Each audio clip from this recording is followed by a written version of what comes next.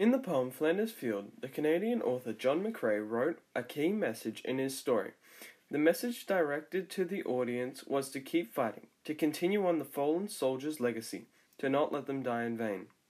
In the third stanza, John conveys that the message through the line, "To you from falling hands we throw the torch," which addresses the audience to continue on fighting. McCrae uses a metaphor to emphasize this, as the torch symbolizes the responsibility being passed down to the next generation. This makes the reader feel proud and honored to take on the responsibility of the fallen soldiers, so the soldiers could die without vain.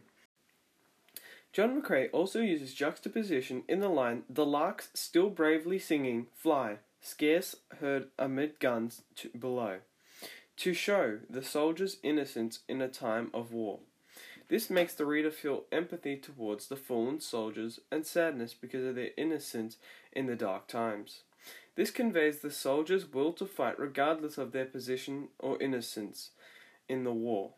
Therefore, this is how John McCrae conveys the message to keep fighting, to continue on the fallen soldiers' legacy, and to not have the fallen soldiers die in vain.